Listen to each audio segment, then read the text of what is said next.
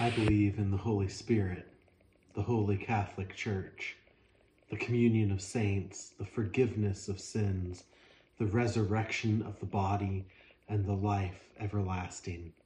Amen. Welcome to our seventh and final video on the Apostles' Creed. Today we look at that third division of the Apostles' Creed, beginning with, I believe in the Holy Spirit. I suspect some of you, and you would not be alone in this, view this last division as kind of the catch-all. Having mentioned God, the Creator and Father, and Jesus Christ, his incarnation, work, and death and resurrection, then it almost can feel like they just threw everything else into a little section, right? The Holy Spirit, the church, forgiveness, the resurrection, why not? We'll just cover all these things at once. That could be how you have always viewed that last section, and that has led some in more recent years to make the challenge that the Apostles' Creed has nothing to say about the Holy Spirit, other than just saying, oh yeah, we acknowledge he exists, but we don't really know anything about him, or we're not going to confess anything specific about him. And maybe that's how you have felt as well. I think, though, that is partially due to the age in which we live. The last 100 years, 150 or so, unless you're talking about the special gifts, the tongues and the healings and things like that, that we read about mostly in Corinthians, but some in the book of Acts as well. If you're not talking about those things, the attitude is almost, well, you're not talking about the Spirit at all. And that's why charismatics and Pentecostals can say of the Reformed that they have no understanding or thoughts regarding the Holy Spirit. But that isn't actually accurate.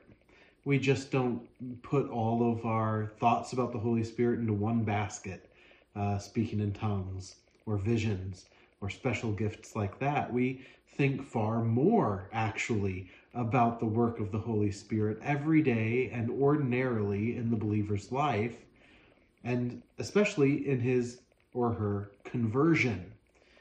The Reformed tradition teaching that the Holy Spirit is instrumental in conversion itself.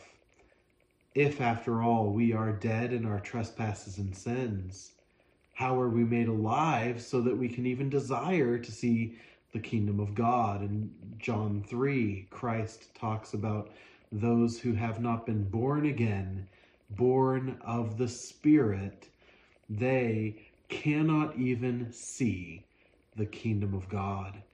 And so when we confess that we believe in the Holy Spirit, we can say that and understand that everything that follows that to the end of the creed has to do with the work of God, the Holy Spirit, in the believer's life. And so this is actually how the majority of church history would have understood the work of the Holy Spirit in these ways. And so this is a section which is highlighting that work of the Spirit under a couple of points, but really enveloping a lot of doctrine in each of these points. For example, we confess that we believe in the Holy Spirit, and one aspect of that is believing in the forgiveness of sins. Well, wrapped up in that idea of the forgiveness of sins, we're really confessing the whole of our salvation, the effectual call by which the Holy Spirit brings life to the believer's heart so that they will and do God's good pleasure by repenting and believing and seeking his pardon. So all of that is tied up when we're confessing we believe in the forgiveness of sins. The forgiveness of sins is the work of the Holy Spirit uniting us to Christ, in whose work we have pardon for sin. Now, there are a number of passages we could go to that would direct us in this direction, or guide us in this direction. You could think of Acts chapter 2, 38 through 39, Peter, when asked by men whose hearts are clearly stirred up by the Spirit of God to conviction, and they ask, well, brothers, what do we do in response to this gospel? Peter responds, repent and be baptized, every one of you, in the name of Jesus Christ for the forgiveness of sins, and you will receive the gift of the Holy Spirit. So there's this emphasis of the Holy Spirit and faith and forgiveness in one place.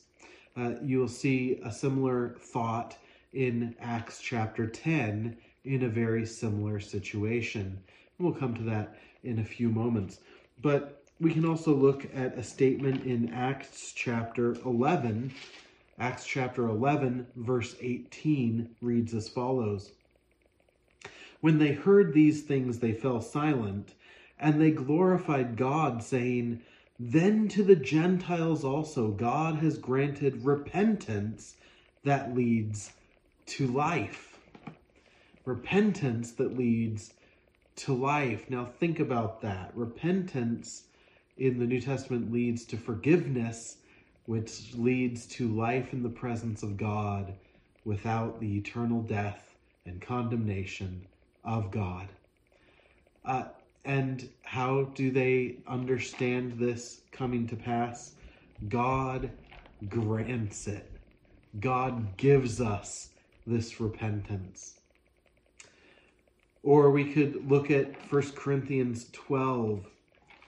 1 Corinthians 12, verse 13. 1 Corinthians 12, verse 3, where we read, therefore, I want you to understand that no one speaking in the Spirit of God ever says, Jesus is accursed, and no one can say Jesus is Lord except in the Holy Spirit. Now, there are some things that in that verse that we might want to contemplate quite a bit more, but surely the last half of it is telling us very clearly that there is no true confession of faith in Christ unless the Holy Spirit has worked that confession, that faith and repentance within you. So when we say we believe in the forgiveness of sins, we're saying we believe in the forgiveness of sins brought about as the work of God, the Holy Spirit. We also confess we believe in the Holy Spirit, the Holy Catholic Church. Now, this is not the Holy Roman Catholic Church, big C, although they would claim it is. But it doesn't take much honest reading of the first 1,000 years of church history to understand that Jerusalem and Antioch and Alexandria and Constantinople all laid claim to being the most important head of the church, and they did not accept Rome as such. I'm not saying any of that's good. I think a curse on all their houses. Rome, Constantinople, Antioch, Jerusalem, Alexandria were all playing a power game when they should have, instead of been saying, I'm first, been saying, we are the Church of Christ. So when we confess the Apostles' Creed, we're not saying the Holy Roman Catholic Church. Catholic here with a lowercase c means universal. Why not just change it to Holy Universal Church? Well, some have done that. I do know in at least one instance, a church that did that, thinking it would make things clearer, led to a couple of people coming and asking their elders, are we then Universalist? See, the reality is these terms will always have a negative connotation as well as the positive that will confuse people. The point is, we need to be able to explain what we mean. So, the Holy Catholic or Universal Church of Jesus Christ, that is, as the New Testament declares it, from all tribes, tongues, nations, and people throughout all of time who believe in Jesus Christ and are saved. In the Old Testament, saints like David and Abraham, Daniel and Isaiah, Ruth and Esther and Sarah, and so forth, these all were united to Christ. How? Well, the Holy Spirit worked faith in them, anticipating faith in Christ, looking ahead to him, the Holy Spirit worked this through the sacrifices and other shadows and types that looked ahead, that painted a picture of Christ who was yet to come. In the New Testament, of course, we no longer need those types and shadows and bloody offerings, for one blood has been shed, the blood of Christ, and we remember him. We look back in the sacraments, we still have the type that points us, and the sacraments point us to Christ. Baptism, to the remission of sins which we receive by grace alone, in the blood of Christ alone, received by faith alone. In the Lord's Supper, we remember that same thing, his death for us. Well, the Holy Spirit uniting us to Christ's body. He never unites someone to Christ as a believer without the intention that they are united into the people of God. Think of Acts chapter 2, 38 through 39 again. Remember that there we have the Holy Spirit, we have faith, and we have then, with the forgiveness of sins, the sign, the outward sign that points to the reality, the outward sign that cannot save, but the outward sign which does unite to the visible church of Christ, baptism. And the result in the rest of that chapter, none of those people are going off on their own and saying, well, I've got Jesus now, I've got all I need. What they say is, in Christ we have all we need. And so they worship together, Acts 2:42, and they live and serve Christ together, Acts 2:43 and following. We see a parallel passage in Acts chapter 10, 44 through 48. This one was just referenced when we heard of the Jews celebrating that the Gentiles had received the Spirit of that God working repentance in them as well. And that's a reflection of the Jews upon the events of Acts chapter 11.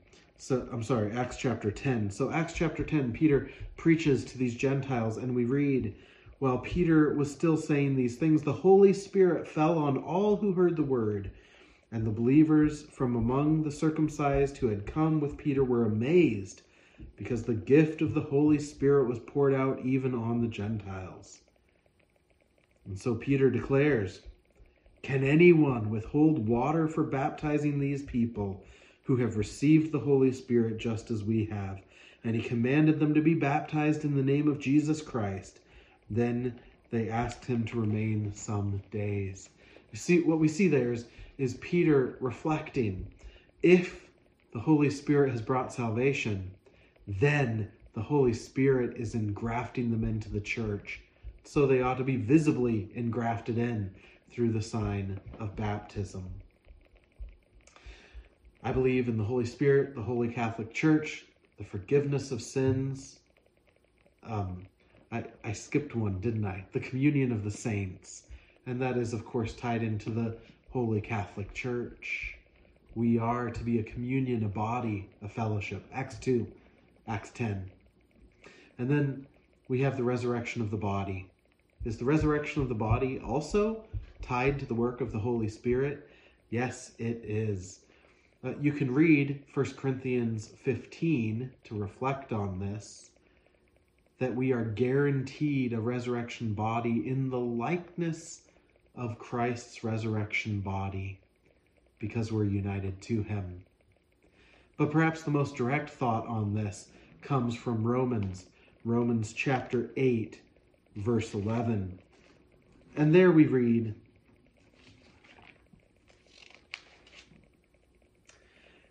if the Spirit of him who raised Jesus from the dead dwells in you, he who raised Christ Jesus from the dead will also give life to your mortal bodies through his Spirit who dwells in you.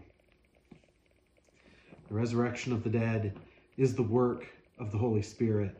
He who dwells in us now will raise us up on the last day, so that we will meet the Lord in the air. 1 Thessalonians 4:13 through 5:11. Speaking of which, we come to that last thing, the life everlasting. We believe in the resurrection of the body and the life everlasting. It is the Spirit who unites our bodies and souls to Christ, not just temporarily, not so that we can lose it, but eternally united. And there in 1 Thessalonians 4:13 through 5:11, we discover that having been raised by the power of the Holy Spirit, we join the Lord in the air, and so we will always be with the Lord. Eternal life. I believe all of this glorious work of the Holy Spirit within every single believer, not just among an elite few. A work that can seem perhaps a little less glamorous than having an elite version, speaking in tongues, some kind of special second blessing type thing. No, I believe in the ordinary work of the Holy Spirit, redeeming and renewing and bringing into union with Christ and all the benefits of that. This is what we're confessing. This is what I believe. Amen, says the Apostles' Creed. That is, so be it. The Apostles' Creed is confessing God, the Holy Trinity, the Father, the Son, and the Holy Spirit, one God in three persons, as the Nicene Creed and later creeds will more explicitly emphasize, who are one God, forever to be worshipped and adored. Amen, so be it. Well, thank you for joining me in this series on the Apostles' Creed. I hope that you have benefited and found it helpful in thinking through this creed, in understanding a little more clearly what the historic church has confessed. Historic. In our day, not many churches confess all these things anymore, but that doesn't make it the minority. The majority in the history of the church has confessed this creed and upheld these things. May you continue to grow in your knowledge of God, the Holy Trinity, and the truth which he reveals in his inspired word, the Bible, which is the very word of God. And may God bless you.